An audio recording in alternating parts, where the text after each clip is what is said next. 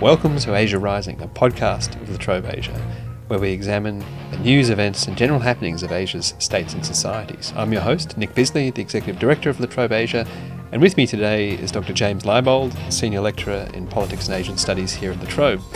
And today we're going to be talking about China's efforts to ban the Islamic veil in its western province of Xinjiang. Jim, thanks for joining us. Thanks, good to be here.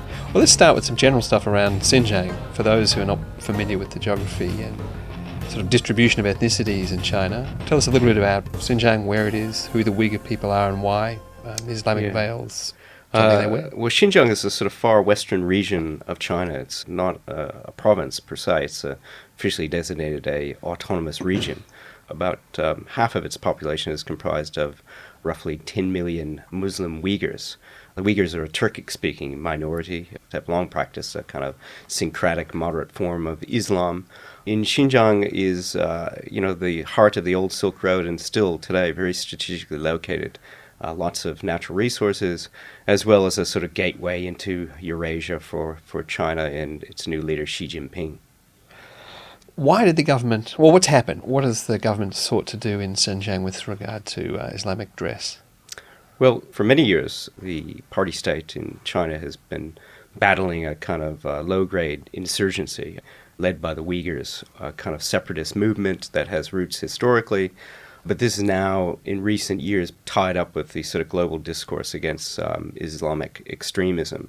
And so in the last decade or so, you've had two parallel phenomena going on. One, a sort of increasing religiosity among some segments of the Uyghur community that's been influenced both by domestic factors as well as some global factors, as well as a rise of ethnic as well as religious-imbued violence that has increasingly spread out of the region of Xinjiang. We had pretty dramatic examples of that last year when there was an attack on a train station, innocent travelers at a train station in Kunming, as well as a number of bombings, suicide bombings in Urumqi, the capital of Xinjiang, as well as a really dramatic suicide car blast right in the heart of Beijing in Tiananmen Square that killed a number of people. And so the state is trying to respond to this violence by launching a year-long anti-religious extremist terrorist campaign in Xinjiang. And the veil gets tied up with that. So why now? So why target the veil in particular, a hardly threatening form of dress, and why do it now, given this thing's been going on for quite a considerable period of time? Has there been any particular spark or any issue that's brought this to a head? Yeah, well, the campaign against the veil really has its roots around 2011 when the party launched something called Project Beauty. Project Beauty was a kind of educational campaign to try to persuade Uyghur women to throw off their veils and adopt kind of modern culture, get people voluntarily to change their habits of dress. We've seen since then, the project has largely failed. In the wake of all this violence, the party felt like it had to sort of up the ante. And so it's gone from kind of trying to persuade people from donning the sort of full face, full body coverings to actually banning it through new legal regulations, as well as enforcing it in a pretty heavy-handed way in local communities. So veiled women are being rounded up, registered, educated, and if they refuse to change their ways, they're being either forcefully detained. We have some cases of families being denied social benefits for women who refuse to reform their ways. And so we see a sort of kind of increasing pressure placed on Uyghur women to change their very traditional practices of head and body coverings. Is it something that's seen as a kind of visible way of saying we're clamping down on extremist Islam, or is there a sort of that strain that still exists in the party of seen as trying to modernise China, and that this sort of stuff is a throwback to a kind of backward, anti-modern past? Are those two things playing? Yeah, I think you've got to shift from one to the other. You don't have to go that far back, say a decade, of attitudes towards, let's say, the headscarf in particular, but also other forms of head and body coverings. They were seen as symbols of traditional Uyghur culture. The constitution in China allows the Uyghurs to protect their traditional customs. This is a part of it, no big deal. But within the last decade, you had a sort of shift, particularly under Project Beauty, to start to see the veil as kind of backward, abnormal forms that don't accord with traditional Islamic attire. And then recently, in the last year or so, you've seen the veil going from kind of a abnormal form or backward form of attire to what the party calls an outward manifestation of religious extremism. And the danger here is that they're making a very simplistic one-to-one equation between Islamic extremism and forms of head and body coverings. And so it's really based on a really false and facile assumption that what people wear is actually any indication of their, political thoughts. Yeah, and I was doing some reading around this, and particularly looking at that article that you wrote that's on China File and also republished in Foreign Policy, and how you talked about how the veil actually refers to this huge diversity of dress. I wonder if you just say a little bit about the different kinds of things that are being banned, because I think often, certainly in Australia and much of the West, when people talk about the veil, they automatically think of the really conservative chador or the burqa or the niqab, and that's not really the case in. Well, this is one of the big problems of the party's campaign. It's not clear exactly what it is banning or what it's targeting for elimination. Part of the problem here is we're dealing with a number of different languages. So you've got various Arabic terms for different types of head and body coverings, jilbab, the hijab, the niqab, etc. And then you've got Uyghur terms for those, variations on those types of form. Then you have Chinese terms for those. And so a lot of it's getting lost in translation. So the party has attempted to counter this by putting up posters. So they've identified the so-called 5 abnormal types. This includes people who wear what's called the jilbab, or a sort of a dark robe.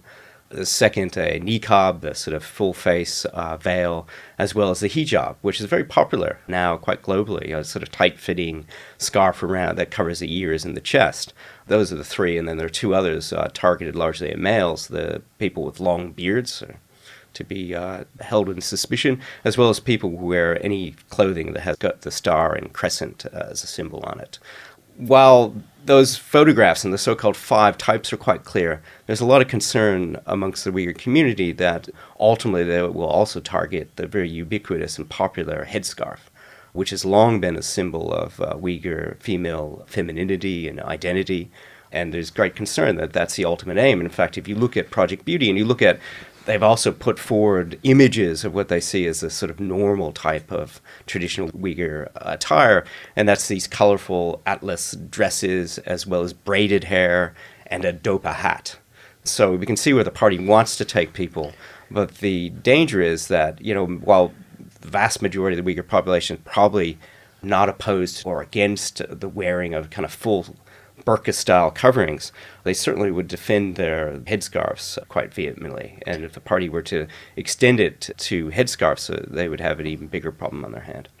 So there's a kind of sense of the party saying, you can have one kind of traditional dress, we'll decide what it is, and the rest of it will decide. In fact, there's a leading small group of the regional party in Xinjiang that has set up a bureau that has been tasked with standardizing ethnic customs in clothing. And so they are supposed to deliver a report later this year that will define and provide samples of traditional Uyghur as well as other ethnic minority clothing. Everyone can just relax? That's right. So we know exactly what we should be wearing and everything will be fine. You'd also noted that interest in this dress seems to have increased amongst the Uyghur population since the early 2000s. So it's become increasingly popular. Why is that the case? Yeah, well, here, and I should say that this research is done in collaboration with my colleague Tim Gross at Rose-Hulman University in the United States. And Tim is, unlike myself, an anthropologist, a man who gets his hands dirty out in the actual streets, and he has a large store of Uyghur informants. And for over a decade, he's been traveling to Xinjiang, as well as interviewing Uyghur students in coastal places like Beijing and Tianjin. And what Tim has found talking with these Uyghur women is that they veil, that they cover their heads and bodies for a variety of reasons. And that should be no surprise to us because this is the case globally. And so some of the reasons why they do it are as simple as it's fashionable. It's a way of asserting my femininity in a colorful lively fashion. Others do it because of the Quran's requirement for female modesty. Others do it not willingly because their husbands or their parents have encouraged or even forced them to wear it. Others do it as an assertion of kind of being a part of a global Islamic community. And then finally, some do it as an assertion of Uyghur identity in opposition to the dominant Han culture. And so we see a variety of different reasons. And one of the big problems with the party state's anti-veiling campaign, which we should note, has occurred in other places such as France and Belgium. But the difference here is that the voices of Uyghur women and Uyghur men, for that matter, have been largely denied from participation in this debate. It's really a paternalistic, largely male, Han-faced party state telling Uyghur women what they should and should not wear. To what extent is this party state initiative part of a broader effort, not just at counter-terrorism and anti-Islamic extremism, but part of a broader effort to ensure central control and the party state sort of Han conception of what China is? Is this a sort of small front in a larger war, as it were? Very much so. I mean, this has got deep roots in China as a party state that would like to control nearly every aspect of its citizens' lives. In the case of Xinjiang and its policies towards its Uyghurs, we've really seen, particularly under Xi Jinping, a kind of doubling down of effort to really penetrate down to the grassroots level. I mean, you had a kind of situation where under the Maoist era, the party was quite present in the people's lives, but the key to Deng Xiaoping's reforms after the death of Mao was kind of really removing the party from the back of ordinary people and kind of letting them go on their way. And we've seen a kind of counter movement starting with Jiang Zemin, but certainly I think Xi has doubled it in intensity of really kind of getting down in the grassroots level, governing every aspect of people's lives. And so in the case of the veil, in the policy against the veil, we see the party really penetrating quite deeply down into the lives of women, telling them what you can and cannot wear. And certainly in the case of the Uyghurs, that's resulted in resistance. And we've got many cases of direct counter-violence that has been spurred by women who have been forcefully deveiled, or husbands that seek to hold up their honor by attacking police stations and other officials. So what's at stake in all of this? I mean, because it seems like this could potentially backfire quite badly. It's set out to end the wearing of the veil. It sounds like it's got a big battle on its hands. It's almost certainly likely to lose. What's at stake if that happens? Yeah, certainly it's going to make various forms of head and body coverings a kind of symbol of Uyghur identity and Uyghur resistance to the party state and the Han-dominated culture. It's going to result in sporadic violence. But at the same time, Nick, I think it's important to note that in Xinjiang, we don't have something like what happened in Chechnya. We're not at that kind of level of ethnic conflict and counterinsurgency. The party state is quite capable. It's got a very large domestic security apparatus. It's quite capable of kind of stamping out any resistance. But what it will do is it will force it underground. It'll sort of kind of well up. And from time to time, it's going to explode out. So I expect we'll see additional attacks going forward. But at the same time, nothing I think that the party state can't handle. Mm. You mentioned in your piece, there was in China File, a neat line, which I just wanted to sort of explore with you for a little bit, and that's this idea that what's going on in Xinjiang is in fact a sort of function of the nature of the Chinese state, which you use this great phrase that it's an inherently fragile state. Do you think that's the case? Do you think this is a paranoid reaction, overreaction, and it's just going to move from here to another manifestation? Or is there some other kind of structural imperative pushing this along? Yeah, it's a state that lacks confidence in some ways. It's aware of its growing stature around the globe, its growing economic power as well as military power, but yet it's one that doesn't trust its own citizens. And so I guess you could say it's always looking over its shoulder, wondering who's out to get it and stab it in the back. That type of kind of paranoid state structure is one that I think is inherently fragile. Mao once said a sort of single spark can lead to a prairie fire, and so one wonders, where is that spark? And I think the party is always going with a fire extinguisher trying to sort of put it out, but doing it in a full-on way with lots of fire extinguishers, but also in a haphazard way, let's just spray blanketly rather than really targeting things. And well, I don't think the veil is going to be that spark, I mean, the Uyghurs are too small of a population, too marginal.